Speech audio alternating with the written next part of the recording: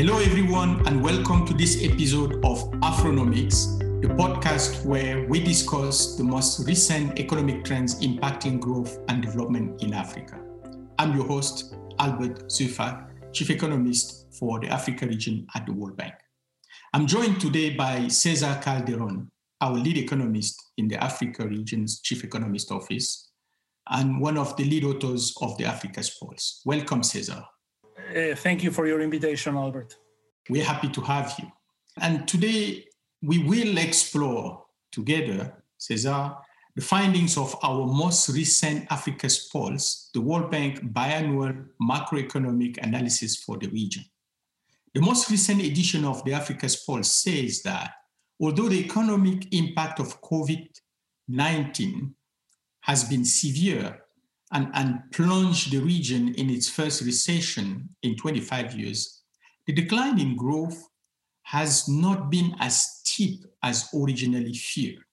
Instead of a 3.3% economic decline projected in October last year, economic activity might contract only by around 2% in 2020.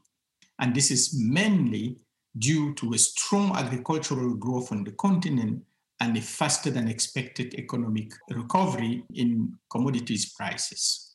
And even as African countries are now facing a second wave of COVID-19 infection, a second wave that is more lethal than the first one, there is still a glimpse of optimism in the growth forecast presented in the Africa's Pulse, with predictions as high as 3.4% in 2021 and 4.5% in the most optimistic scenario in 2022. So achieving and sustaining high growth rate would be absolutely critical, Cesar, to roll back some of the damaging impact of COVID-19. And those impacts are wide-ranging from poverty to human capital. And sustaining those growth rates would be extremely hard. So let me ask you, Cesar, now that we are a year into this pandemic, we foresee that tens of millions of Africa are at risk to be pushed into poverty. To reverse those trends induced by COVID-19, Africa would have to sustain growth above 4% in 2022 and beyond. Is this possible? And if so, how? That's an excellent question, Albert. It's true what you said, that the region has been pushed to the first recession in the last quarter century because of the pandemic. And it's true that now the region needs to put its act together, try to sustain a recovery. And that recovery, in order to revert some of the developmental setbacks that the region faced during the pandemic, say a worsening of poverty and widening of income inequalities and a reduction in GDP per capita, the region will require a series of massive investments. Investments in all these fundamentals that will help the region not only increase the potential output and productive capacity, but also try to do it in a way that is inclusive. And again, some of the investments that are required in the region are in the areas that we can easily pinpoint, such as education, infrastructure, health. In the case of infrastructure, we're talking here about not only the physical infrastructure in terms of transport connectivity, in terms of energy, but also in terms of the digital economy. This is one important area that the region will need, increase investments. But in order to increase investments, there are two actions that are required, to some extent at the hands of policymakers. One, the implementation of credible policies that can foster these investments. And two, the rapid rollout of the vaccination program in Africa. Right now, unfortunately, the latter problem is not entirely at the hands of policymakers, to the extent that there is still an important degree of inequality in the distribution of vaccines worldwide. But at the same time, while countries are waiting for these vaccines to arrive to their countries, what they should do is try to get the logistics ready. Vaccines to countries can turn rapidly into vaccines into arms. The second thing that we're talking about here is credible policies to foster investments, right? And to some extent, what we need to do here are a series of actions that go from the macro to the micro. When we're talking about the macro, for instance, we're talking about policies that allow the exchange rate, the value of the currency, an indicator of competitiveness in some African countries, to reflect market forces. The problem with many of our economies that have either some sort of de facto peg is that, for instance, the increase in commodity prices may lead to a strengthening of the currency that may not reflect the fundamentals of the economy.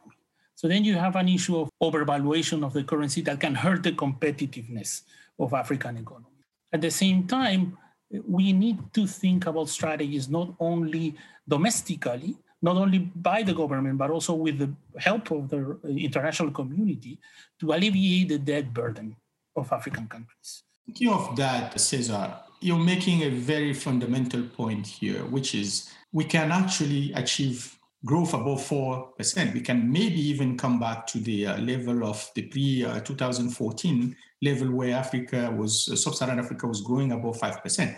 But that would require strong and smart investment, but would have to come with a deployment of vaccines. And in fact, our optimistic growth scenarios that leads to those high growth rates depends on how fast the country deploy vaccinations. But as you mentioned, there is some vaccine nationalism going on, and countries in Africa that would want to implement those vaccination programs are not always availing them. Any suggestion from the polls as to what countries should do to actually avail those vaccines? I think there are already some platforms or some facilities that are working for African countries. For instance, COVAX is one of them. It's one of these pillars on access to COVID-19 tools for African countries that are working in response to the pandemic in general. The COVAX pillar is an interesting global solution to this pandemic that is trying to ensure to all developing countries, and especially low-income countries, access to these COVID-19 vaccines once they're available. Those vaccines are coming free for the poorer countries in Africa, and for countries that are in the category of middle income, they're coming at a certain price. The only problem with COVAX is that they will provide enough doses to vaccinate up to 20% of the population. This is not enough if African countries want to reach herd immunity. Another facility or another platform that complements COVAX is the African Vaccine Acquisition Trust. The African Union established this AVAT with double T, the African Vaccine Acquisition Task Team, that was supposed to ensure that the continent would be able to secure sufficient vaccines doses to achieve herd immunity. So far, what this task team have been able to achieve is two milestones that are very important. In mid-January, they managed to acquire or confirm the acquisition of 270 million vaccine doses for African countries, with at least 50 million of them being available during the second quarter of 2021. And we're talking here 270 million vaccine doses of Pfizer, AstraZeneca, and Johnson & Johnson. By the end of March 2021, the task team was able to secure access to 220 million doses of the Johnson & Johnson COVID vaccine, with a potential additional order of 180 million doses. And now, the Johnson & Johnson really is a game changer in this case, not only because of the lack of cold storage that Pfizer vaccine requires, but also because it's a one-shot. Now, the other beauty of this agreement is that Johnson & Johnson vaccines are going to be manufacturing by Aspen Pharma. Yeah? Aspen Pharma is a pharmaceutical with plants in South Africa. Cesar, countries can leverage, the COVAX platform, the AVAT platform, but also build on their respective relations with other bilaterals to avail vaccines. But it's going to be absolutely critical. But what is going to probably be the biggest constraints there is the financing, right? And availing those vaccines in such a tight fiscal space environment is going to be quite critical, which leads me to the issue of debt. There have been mounting debt vulnerability in countries even before COVID hit. And now with COVID, the problem has been exacerbated. What will be needed to actually address the debt crisis? That's a very important question, Albert. Debt vulnerabilities are indeed high in Sub-Saharan Africa, and they have been rising due to the pandemic. What measures are needed to address these issues? I think there are measures that can be taken by governments per se, and there are other measures where there are other actions that will be required, the help from the international community. I think on the government side, what needs to be done to some extent is try to formulate policies that foster domestic resource mobilization. Those measures will have a sequencing of policies, and that sequencing of policies will have to depend on not only on the state of the business cycle, but also on the extent of containment measures and lockdowns in the economy at the moment that policies are implemented. Efforts to create efficiency gains, both in taxes and in the revenues and expenditures, on the one hand, is important. On the other hand, efforts to boost transparency, not only on fiscal accounts, but also on debt, where not only loan contracts, but also fiscal risks associated to these contracts are reported and are monitored by the public. That's very important when you're making, Cesar, because there's quite a lot that can be done within countries before we can actually reach out to the international community. Yes, we would need those support from the international community, but what you're saying is basically that countries need to address the issue of domestic revenue mobilization. And that doesn't just mean raising taxes, or maybe not. It's also about efficiency gain in the expenditure and in the investment management. It's about transparency, right? It's probably about limiting illicit flows and all those savings that could generate that space to do the smart investment. Now, you also mentioned a solution to the debt situation would be coming from the international community, right? Yes. I mean, the international community in May of last year already launched an initiative to suspend debt service. We have the debt service suspension initiative, the DSSI, where about 30 countries in the region out of the 37 that are eligible are participating. Of course, the region will require initiatives from the international community that help not only solve any liquidity issues that they may have in the short term, like the DSSI, but also other ways to solve solvency problem in some cases. A complement to the DSSI would be the common framework for debt treatments beyond DSSI, which is basically at this moment will trace a blueprint towards debt restructurings in the future. Again, there are 3 countries that already expressed their desire to participate in the common framework: Ethiopia, Chad, and Zambia. And the negotiations that will be conducted between these countries and the creditors will shape any discussion on debt restructurings in the future. You're absolutely right that common framework and what comes out of these 3 first cases is going to be critical, because the debt service suspension initiative, DSSI, is a temporary measure and probably doesn't apply to all countries, because for market access countries, for country raising most of their debt on markets with private creditor, DSSI may not necessarily be the best option and shouldn't in any case be the only one. So common framework is going to be essential to bring around the table all the creditors, private, public, but also bilaterals, including those not members of the Paris Club. The pulse also mentioned a new initiative, Cesar, on issuance of SDRs, new issuance of special drawing rights from the IMF. Can you elaborate a little bit on that? Basically, what the IMF is aiming to do is to increase the special drawing rights. They're discussing right now an increase of special drawing rights at the IMF of $650 billion. That money is going to be allocated across all countries that are members of the IMF. And what that can do is increase their reserves and to some extent access to those reserves in order to provide some balance of payment support or budget support. One of the things that is also being under discussed is whether countries that are not using their DSSR can allocate them to other countries. That remains to be seen, but that can also to some extent expand the liquidity space of some countries in the region.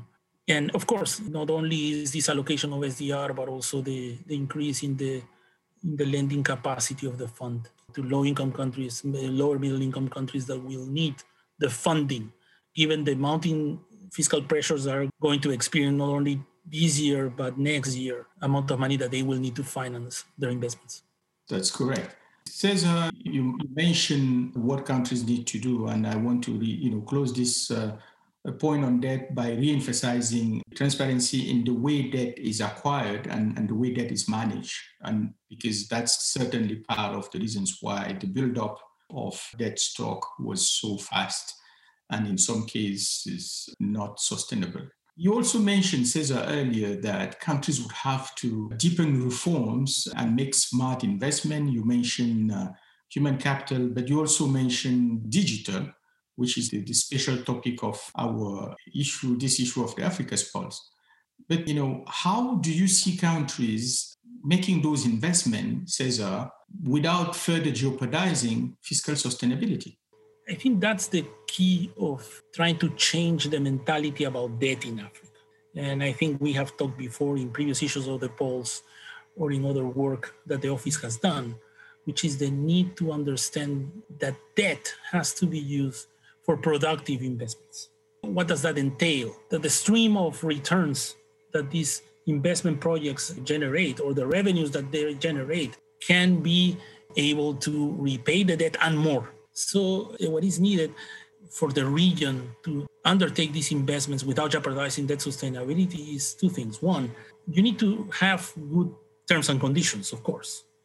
And that would require for the region to have their macro framework in order. Of course, that at this point, I would say more of a goal over the next 2-3 years. But right now, what the region needs to do is somehow improve the governance of investment projects. In this case, improve the public investment management system. Absolutely, to make sure debt is actually invested and not necessarily consumed. And when it's invested, that is invested in the type of projects that could pay for itself down the road. Exactly. What needs to be done in this context is to have a series of transparent procedures that not only has a good pipeline of projects, that not only has transparent procurement processes, but also all the institutions that support the monitoring and the preparation of the projects are strong enough to guarantee that the investments that are being undertaken would give countries in the region the biggest bang for their buck. Absolutely. So debt in itself is not the issue, as you're saying, Cesar, is how you use debt and how sustainably you borrow. So the issue of concessionality comes to mind. And most of the debt being now in African countries is contracted from private sources, from markets, and it's clearly generally not concessional. So those terms need to be adjusted, and clearly debt needs to be contracted in a more transparent way. Cesar, in terms of investments, one of the smartest investment coming out of the Africa's Pulse as advice is investing in the digital technologies. And this edition is clearly pointing to mounting evidence that the future of work will play differently in Africa than in advanced countries. It's suggesting that investment in digital economy and access to the digital platforms may not displace jobs, but to the contrary, can actually contribute to job creation across sectors, including in the informal sector, and also boost productivity in African countries. This edition is basically showing that firms in Africa have increased their usage of digital platforms during COVID. So in a sense, we have not wasted the opportunity of this crisis. So Cesar, question to you is, how do you see the future of work and the role of digital in African countries? And precisely, how do you see this being an opportunity for young people and women in Africa? Well, thank you for the question, because this is one of the questions that give us some hope about the future of the region. Prior to the pandemic, there was already a series of rigorous research conducted in the region about the role of the digital economy or the applications or the adoption of digital technologies and employment in the region. And as you clearly state, some of these research not only point to large employment effects, but also they point to no displacement of low-skilled jobs, which basically gives you an idea of the potential of digital technologies in improving the productivity of the jobs of this segment of workers. Despite the evidence of high returns on the digital economy, unfortunately, the uptake of digital technologies in the African region is pretty low. At least that's what the evidence tells us, not only prior to the pandemic. The one interesting thing about the pandemic is that the pandemic has been, to some extent, a vehicle for innovation in our economies.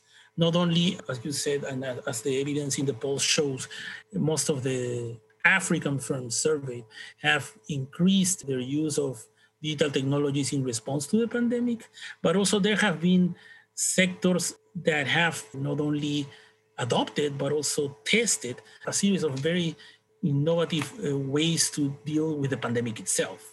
One of the sectors that has witnessed a rapid implementation of innovative actions has been the health sector in Africa. Of the innovations designed worldwide to fight the pandemic, about 13% have been either piloted or tested in the Africa region. And there are some innovations that have been basically based on ICT or information and communication technologies that have served as a blueprint even for other countries. And we're talking here, for instance, about the chatbots in South Africa. There's a series of contract tracing apps, for instance, in Ghana, health information tools in Nigeria, self-diagnostic tools in Angola, the introduction of robots in Rwanda, not only to support medical staff, but also in airports to screen people entering the country. The use of 3D printing, for instance, made by companies in Kenya. Digital technologies have also been used amid the pandemic by governments. For instance, some governments have used the social registries or have digitalized social registries in order to enhance the targeting of their social protection programs, or have resorted to, for instance, electronic filing of taxes that can help not only reduce transaction costs and operation times, but also make risk management more efficient. That's fantastic. So clearly, Cesar, African countries have seized the opportunity of the crisis to expand the use of digital platforms or expand digital innovation. And this is clearly having an impact on the labor market, on jobs of today and of tomorrow. So one important statistics that came out of that Africa polls is that even for informal firms, those who use digital management solutions have 1.6 times more workers than those who don't. So this is affecting employment across the board, both informal and informal activities. And innovation is certainly being developed. E-commerce has really taken off also during the COVID period. But despite all this burst in uptake, what is clear is that the level of digital penetration remains very, very low in Africa. Firms still do not have access to broadband, and 4G, which is the technology that would allow internet for productive use, is not widespread. What are some reasons for this, and what can be done to change it? I think on the one hand, you have that the low uptake of the digital technologies among firms, for instance, in Africa, is the lack of internet-enabled devices. Many of these firms report not having a computer, for instance. They said it's too expensive, that they cannot afford it, or they don't know how to use it. Penetration of computers across firms is an issue that is important. That's not the case for mobile phones. There's a large penetration of mobile phones across firms. The problem is the following. Smartphones are more expensive. So you have a lot of telephones still with 2G capacity that, they can be sent text messages, voice messages, but still they cannot download or they cannot use a series of applications that have been developed for smartphones that can also help them increase their efficiency. High prices of internet services, cost of data is also an important issue. But besides all these issues of affordability that we're talking about right now, there's another important issue, which is skills for using digital technologies. I think advances in these two areas is key, is essential for a better uptake on the digital economy. Basically, what that would require is to have an effective regulation that basically not only expands digital infrastructure, but also puts a premium on competitiveness and in innovation so that it delivers affordable, reliable, and universal services. Importance of the regulatory framework to unleash innovation and make internet accessible, affordable to African firms and households will be key for the future of work. This is clearly a very, very important conclusion. Thank you so much, Cesar, for joining me today. Most of all, thank you to our listeners. For more on Africa's Pulse, our most recent publications, or to enjoy more episodes of Afronomics, please visit us at worldbank.org/AFRCE and follow me on Twitter at Albert Zulfak. Please share your views, questions, and ideas. Until next time, stay well.